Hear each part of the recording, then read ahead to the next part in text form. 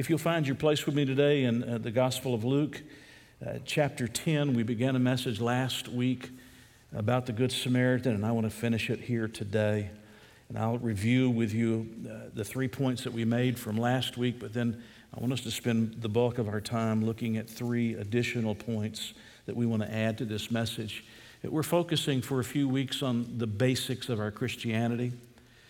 We have a Bible reading plan that we put out for everybody to read through the Scripture. If you're behind, it's okay. Jump in where we are right now and start forward with us. We believe every Christian should be reading his or her Bible. I challenged you about prayer in a previous message because one of the fundamentals of the Christian life is praying. And we looked at the prayer of Jabez and how we can pray and ask God for great things. And in these 2 messages, we're talking about, if you will, evangelism, that our responsibility is to love where we live. That is to love the people around us where we live, in our networks, in our community, in our neighborhoods. God wants to use us as His instrument to bring people to faith in the Lord Jesus Christ.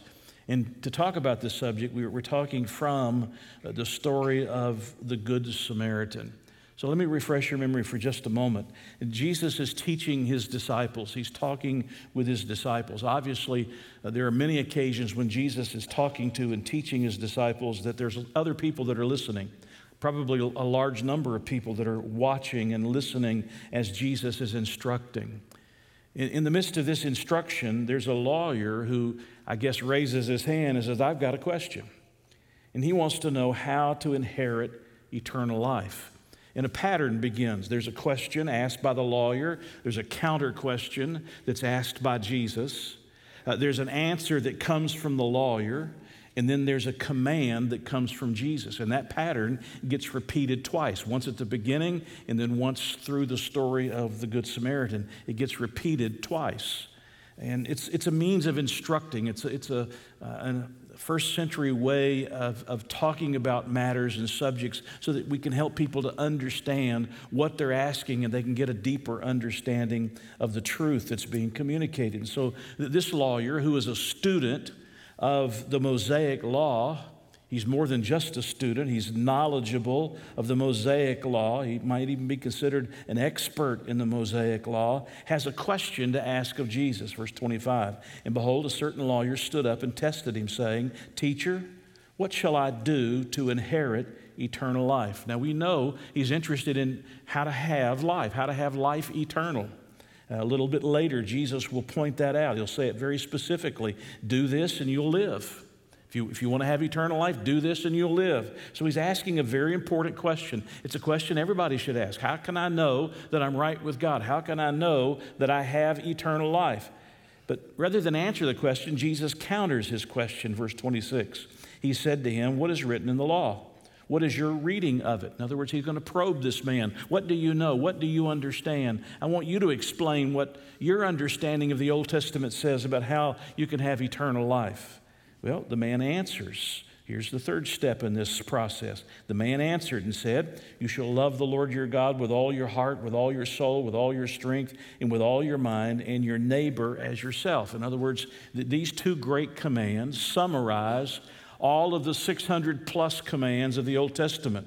Those commands have to do with a relationship. The Old Testament commands have to do with a relationship toward God or a relationship toward mankind.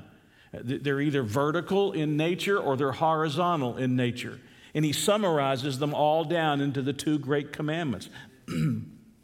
Both of these commandments are found in the Old Testament in this general fashion, as a summary fashion.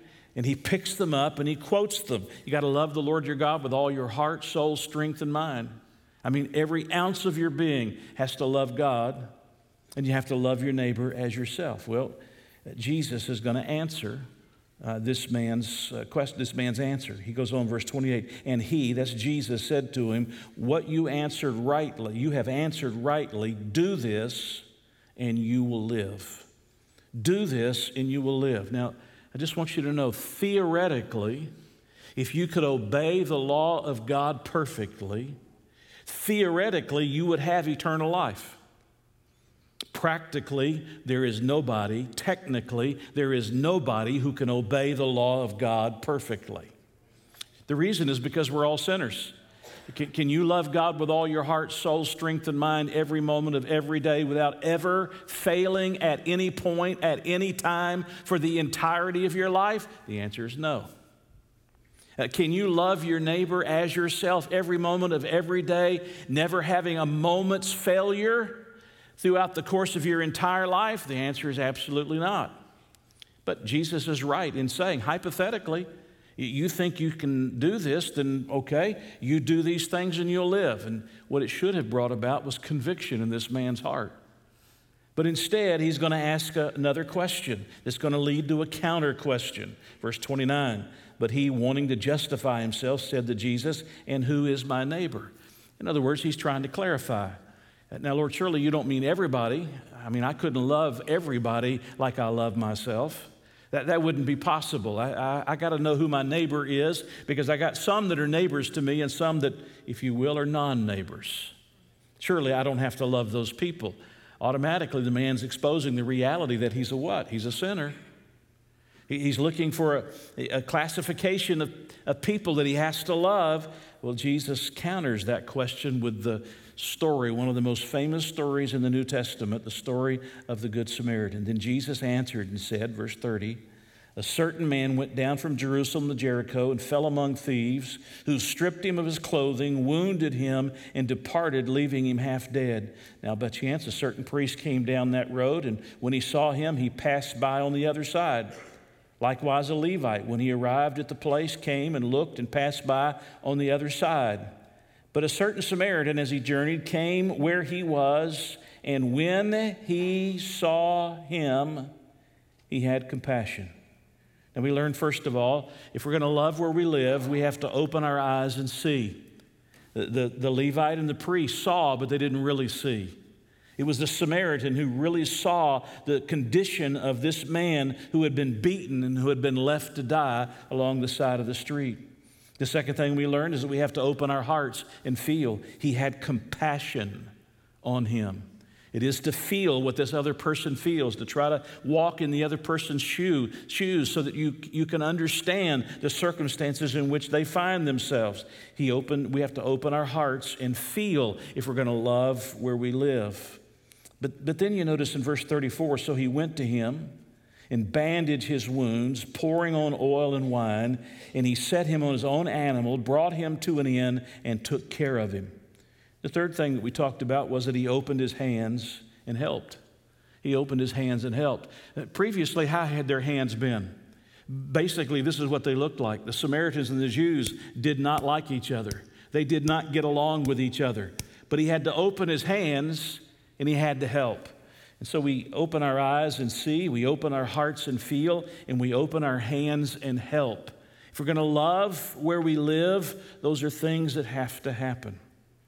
But fourthly, if we're going to love where we live, we have to open our wallets and give. Now you know why I wanted this service today. We have to open our wallets and give. I want you to notice what it goes on to say, verse 35. On the next day, when he departed, he took out 2 denarii, that's the equivalent of 2 days' wages, and gave them to the innkeeper. So the first thing he does is he pays the innkeeper, going to take care of him for a period of time, and if he has to stay longer than is necessary, than I've paid you, whatever more you spend, when I come again, I will repay you. What did he do? He opened his wallet and he gave.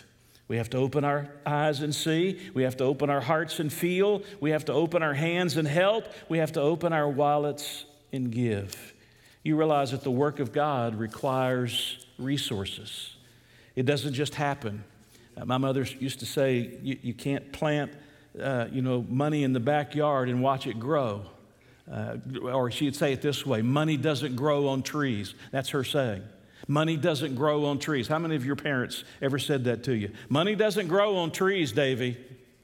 And that meant, you got to take care of what you've got. And the reality is we can't go out and plant a dollar bill out here somewhere in the ground and somehow it's going to grow up into a tree or a bush and it's going to produce more dollar bills. You have to have people that are willing to give people that are willing to participate, people that are willing to share of their resources to enable the work of God to go forward, to be able to help us to love where we live. I was thinking about our church, and I just wanted to take a moment and brag on you for a moment. I don't normally do this, as giving is something that you try to keep private. Nobody knows what you're giving or what you're not giving. I don't know what anybody gives in the church. I like that to be the principle that we follow even as a congregation as a whole. So while we do a lot of things over the course of a year, I don't like to talk about those kind of things, because if you get your reward in public, then you lose your reward before the Lord, right? So I don't like to talk about those things very often, but I want to take a moment and I want to brag on you for just a moment. Do you realize in the last 3 years in our Christmas offering that we have given $270,000 through World Help and Samaritan's Purse to purchase animals, to purchase the wells that are needed to be dug, to purchase filters, to build hospitals, $270,000 out of just Christmas offerings have been given to help those who were in great need. Did you know that our church helped a local church financially when they went through a terrible flood and had to recover, and we were a part of participating to help them financially to be able to get back up and running and back on their feet? Did you know that we give to the Huntington City Mission in the last 3 years, we've given almost $150,000 to help people that are indigent, or those that are homeless, or those that are recovering from addictions of various kinds. Do you realize that our church has been generous in that fashion to help people and to work with people who are so desperately in need of the gospel? Or think about the Gideons. Do you realize over the last couple of years we've given $7,000 to the printing and the distribution of Bibles in our own community, and for that matter around the world? And at every funeral, instead of purchasing flowers for our loved ones when they passed, we place Gideon Bibles. You realize how important that is? In a hospital room or in a hotel room, or to a military man or a medical person or to a student. You remember when you got your New Testament in the 6th grade, probably about the 6th grade, when the Gideon came to your room? You can't do that anymore, but when they came to your classroom and they handed out the New Testament, I still have mine. Any of you still have yours? And in that Gideon New Testament, it's the plan of salvation, and the reason why we give them at the death of our loved ones is so that they are remembered for not just a few hours or a few days with flowers, but those Bibles last up to 10 years in a hotel room or in a hospital room, or even longer in some cases. And our prayer is that somebody will pick up one of those New Testaments or one of those Bibles, read the plan of salvation, understand that Jesus loves them, and come to faith in Christ. And then there's rejoicing on earth. And where is the other rejoicing? It's in the presence of the angels. Wouldn't that be cool to be in heaven and the Bible placed in your memory, bring somebody to faith in Christ, and you're rejoicing and they're rejoicing at the same time? Or think about the hundreds and hundreds and hundreds of families that we've helped through LifeBridge over the last several years. Can you believe that Clyde and Charlie have gone to heaven?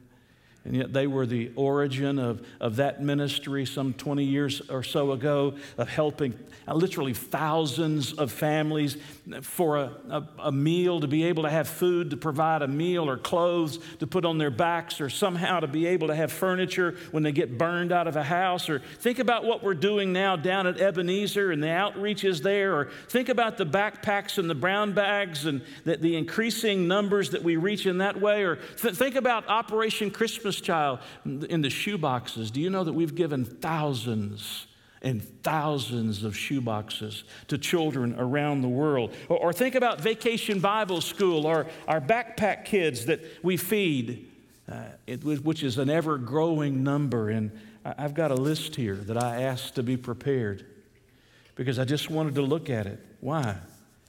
Because if we're going to love where we live, not only do we have to open our eyes and see, and open our hearts and feel, and open our hands and help, we have to open our wallets and give. Yeah, you can do something individually on your own, and I encourage you to do that. But you understand that when you join with us collectively, we can do so much more.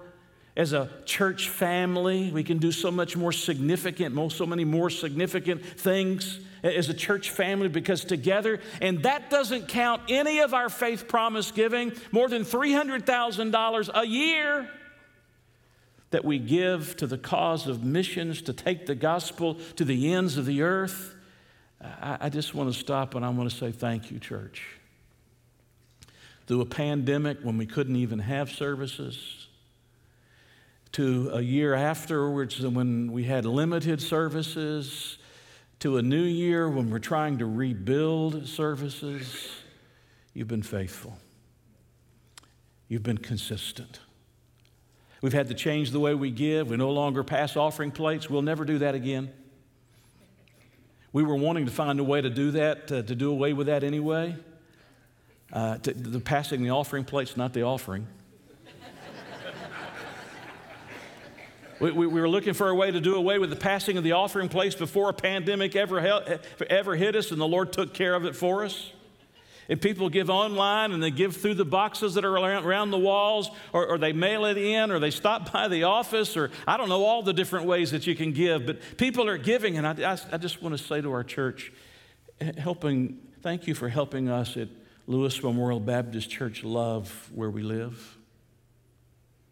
Love where we live. We're loving people here in our own community. We're loving people around the world through our consistent giving. The Samaritan took his own clothing. He took his own wine. He took his own oil. He took his own animal, and he took his own money to help a broken man.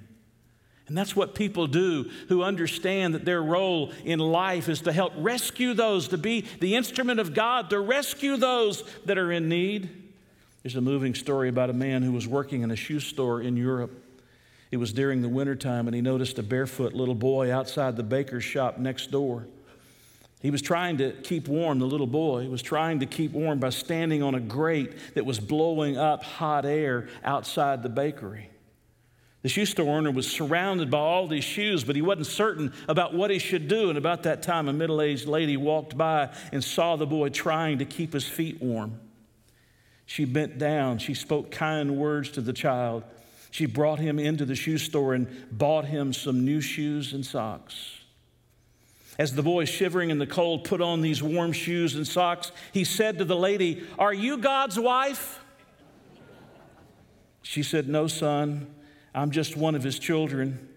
And he smiled and said, "Well, I knew you had to be kin to him somehow." When you have compassion, you realize everybody is your neighbor. And just like Jesus, you're willing to help. Even with your finances, you have to see. You have to open your eyes and see. You have to open your heart and feel. You have to open your hands and help. You have to open your wallets and give. And I'm thankful that we're a part of a church that isn't building a reservoir, a war chest for our own benefit, that we are a church that is a channel through which God is taking resources out to others and helping others in their time of need. Aren't you thankful to be a part of a congregation of people like that? Say amen. The fifth thing I want you to notice about this story is that we have to open our schedules and serve. This Good Samaritan, have you noticed the story? He didn't just open his eyes and see and open his heart and feel and open his hands and help and open his wallet and give. But did you notice that he opened his schedule to serve? I don't know where the priest was going, and I don't know where the Levite was going, but they apparently were in a rush to get there.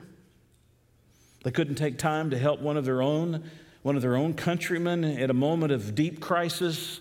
And yet the Samaritan didn't feel that way. I'm sure the Samaritan was just as busy. He had just as many things to do. He had just as many places to go, just as much to accomplish. He was on a mission. He was headed somewhere in the process when he comes to this man that's along the side of the road. But this man opened his schedule. And he said, "You know what I've got to do? I've got to serve. My role and my responsibility is to serve." I was looking at some of the statistics that were pre-pandemic. One of the great problems we have in churches today is that we have too many people that are like the priest and the Levite. A Gallup survey, which is a pre-COVID Gallup survey, discovered that only 10% of American church members are active in any kind of personal ministry. And 50% of all church members have no interest in serving in any ministry. In other words, that means that half of any given church is saying, we just don't want to get involved. Now, I'm grateful to tell you that, again, our church far exceeds those percentages. And I'm grateful for the many people who get involved. But what if everybody did their part? You know, I don't think we're going to change the world until we get as excited about the church and the work of God through His church as we are about winning championships. And we are about basketball and football and the Masters and the U.S. Open and the British Open, or we're as excited about the work of God and the work of His church as we are about the plays and the practices for our kids. And we're as excited as moms and dads about what God is doing in His church and how God is using our family to make a difference for the cause of Christ, using us through the body of believers, until we're as excited as we are about the World Series and about the Super Bowl and about the college championship game, Alabama and Georgia. Did I mention that Georgia won that game? I think I failed to mention that.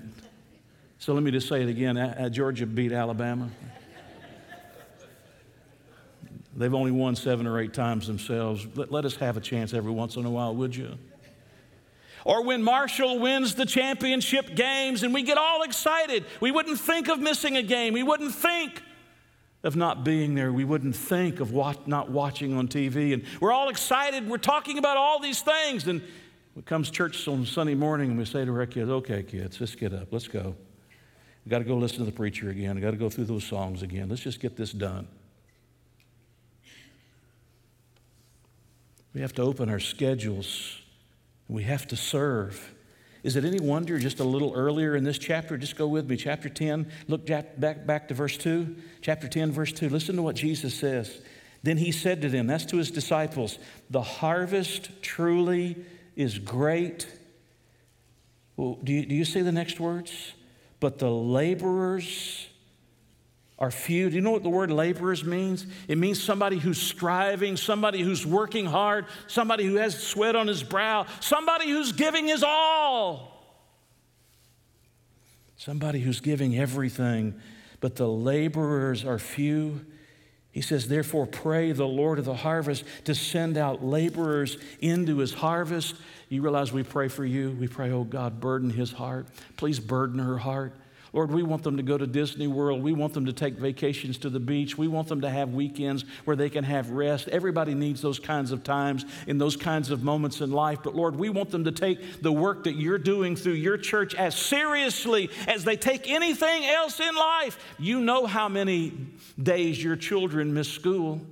It comes to you on a card. They show you how many days. You know how many days you can miss for vacation at work. You know how many days you get for vacation and for sick leave, and you keep up with it. It probably comes on the bottom line of the check, tells you how many days are left. But most people don't know how many days they've just not shown up to church, just not put their hands to the work that's being done, just didn't open their schedules and say, today's a day for us to serve God and to give our best to God.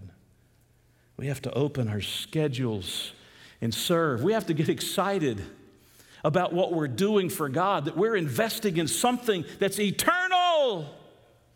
Do you know what's going to happen to that trophy that they won for the national championship game, the college national championship game, in football? They're going to have to polish it every so often because it's going to get tarnished. All those hands holding it, did you see it? Did I mention that Georgia won that game? All those hands All those hands holding it, they'll have to polish it. They'll have to polish it, and they'll put it back in the case, and everybody can come by and look at it. But do you realize that when you invest yourself in the work of God, you're laying up treasures in heaven where moth and rust and thieves can never bother? Amen. You're serving God in a way that makes an eternal difference. During the 1988 Summer Olympics in Seoul, South Korea, the sailing competitions were underway, and their winds were raging at times up to 40 miles an hour. There were 2 sailors from the Singapore team that were thrown overboard when their boat capsized because of the strong winds. Canada's Lawrence Lemieux was sailing nearby in another race, and he saw these 2 sailors in distress. And one of the sailors was holding onto the boat while the other was being carried away by the strong wind and the strong current. Lemieux left his race to rescue the drifting man who was exhausted from struggling against the strong currents in his weighted sailing jacket. By the time Lemieux finished helping the Singapore team, he had fallen way behind in his own race. But the judges awarded him second place, the position he was in when he went to the sailors' aid, and the Olympic Committee gave him a special award for his gallantry. Later, when asked about the incident, Lemieux said, "It's the first rule of sailing to help people in distress." Do you realize today we're helping people in distress? Every time we gather as a body of believers, it may be the person sitting next to you. It may be somebody who's downstairs. It may be somebody you'll bump into not with your car, but you'll bump into on the way off the parking lot as they're coming on the parking lot from the exchange of services. Do you realize that we're helping people? Marriages are being saved. Lives are being changed. People are being called. People are being rescued. And sometimes we don't even see it and we don't even know it. And we have to be willing to open our schedules and serve. It wasn't convenient for the Good Samaritan to stop what he was doing and to go help this man. He had to change his schedule, but he understood the greater task had to be handled. And he put his hand to the work. But then finally, we have to open our mouths and speak. We have to open our mouths and speak. You say, where do you get that in this particular story? Well, I'm reading between the lines, okay? Will you let me do that? He opened his eyes and he saw. He opened his heart and he felt. He opened his hands and he helped. He opened his wallet and he gave. He opened his schedule and he served. But you have to open your mouths and speak. Do you realize that people need to see Jesus in us, but they need as well to hear about Jesus from us? They need not only to see us as a neighbor that really has a commitment to Jesus, they need to hear us enunciate the gospel of Jesus to them. The greatest compassion and love that you can show to a neighbor is to tell them about Jesus Christ. That's why these cards are so important that we gave to you. And if you didn't get one, please pick one up on the way out. Where you write down the neighbors. I have my neighbors on my card. You write down your neighbors, people that are unsaved and unchurched that you're praying for, and you're asking God to give you open doors of opportunity to be able to step in and speak the name of Jesus, that you'll have an opportunity to tell them about the love of the Lord Jesus Christ. And do you understand what the primary point of the story of the Good Samaritan is? I'm about to blow you out of the water. The primary point isn't for you to recognize that you need to be like the Good Samaritan, though that's an application. Do you know what the primary point is? There's a lawyer. He stands up and says, "Jesus, what do I have to do to inherit eternal life?" Jesus counter questions. What do you think the law says about that? The man says, you got to love the Lord your God with all your heart, soul, strength, and mind. And you got to love your neighbor as yourself. And Jesus says, you've answered rightly. Jesus said it. You've answered rightly. Do this and you will live. And at that moment, what he should have done is thrown himself on the mercy and the grace of the Almighty God. Because he should have recognized himself as a what? As a sinner in need of the Savior. But what does he do?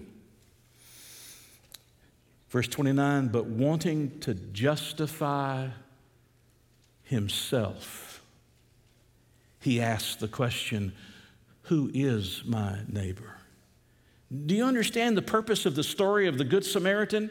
It was to cause this lawyer to stop and think to himself and recognize that he isn't as good as he thinks he is. And the reality is he needs the Savior, just like the man in the ditch needs the Savior. Everybody needs the Savior. We're all sinners. We all come short. As a matter of fact, when you get to the end of this story, notice verse 36. So which of these three do you think was neighbor? He didn't even define neighbor and non-neighbor. He defines it as an action. Which of these three do you think was neighbor to him who fell among the thieves? And the lawyer answers, he who showed mercy on him. And then Jesus gives that final command. Then Jesus said to him, go and do likewise. Let me ask you a question. Did this man now have a problem? He asked the question, who is my neighbor? Because he's trying to distinguish who he has to love and who he doesn't have to love. He knows that in his own heart, he's broken at least the second commandment. And if he's honest with himself, he's broken the first commandment that he quoted. And Jesus says, now I want you to go and do the same thing, the Good Samaritan. And can you imagine that man at that moment realizing, I can't do that. I've not done that. I'm guilty. I've not been a neighbor to everybody that came across my path that I could possibly help. I've not been that kind of a neighbor, especially when that person wasn't of my own brotherhood. And the man should have recognized that he was a sinner himself. Rather than justifying himself, he should have recognized that he was a sinner himself, and he should have thrown himself on the mercy and the grace of God. I need forgiveness. I need pardon. I need salvation. Everybody needs a Savior. Amen? Everybody needs a Savior. And we have to open our mouths and we have to speak the gospel to our neighbors. God put you where you are with the people who are in your networks. God put you there as His missionary to reach those people. I may never be able to reach those people, but you are the missionary He's placed there. For you to open your eyes and see, for you to open your heart and feel, for you to open your hands and help, for you to open your wallets and give, for you to open your schedules and serve, for you to open your mouth and share the good news of Jesus Christ. Not only should every believer be reading his or her Bible every day, every believer should be praying and seeking God's face in prayer, but every believer should be looking for the opportunities to share the good news of Jesus Christ with others. In 1953, Sir Edmund Hillary and Tenzing Norgay became the first people to ascend the 29,035-foot peak of Mount Everest. In the 1990s, Nepal lifted its tight restrictions on climbing that legendary mountain in order to boost tourist dollars. And since then, many people have reached the summit, some of them paying more than $60,000 for that experience. One result of this commercial influx, though, has been the erosion of the traditional moral code of mountaineering. In the rush to the top, amateurs who have paid a fortune for the bragging rights will do anything it takes to get to the summit, even abandoning other climbers. David Sharp was a casualty of this modern mentality in March of 2006. The 34-year-old engineer from Cleveland managed to reach the summit on his own. However, he ran out of oxygen on the way down at the 984 feet from the top mark. As he lay dying, 40 climbers passed him by, too eager to achieve their own goals, to take a chance on using up their oxygen on someone else. And as a result, David Sharp froze to death. Ed Vistris, who's a mountain climber who scaled all 14 of the world's tallest peaks, said, Sharp's death is not unique. Passing people who are dying is not uncommon. Unfortunately, there are those who say, it's not my problem. I've spent all this money and I'm going to the summit. And that self-centered attitude has produced a disgust even in the famous climbers like Sir Edmund Hillary, when he said, on my expedition, there was no way you'd have left a man under a rock to die. There's no way you'd have left a man under a rock to die. Dear church family, we can't leave the people in our community, in our networks, in our neighborhoods to die without Jesus, without having heard the gospel story. We've got to love where we live and bring people to faith in Jesus Christ.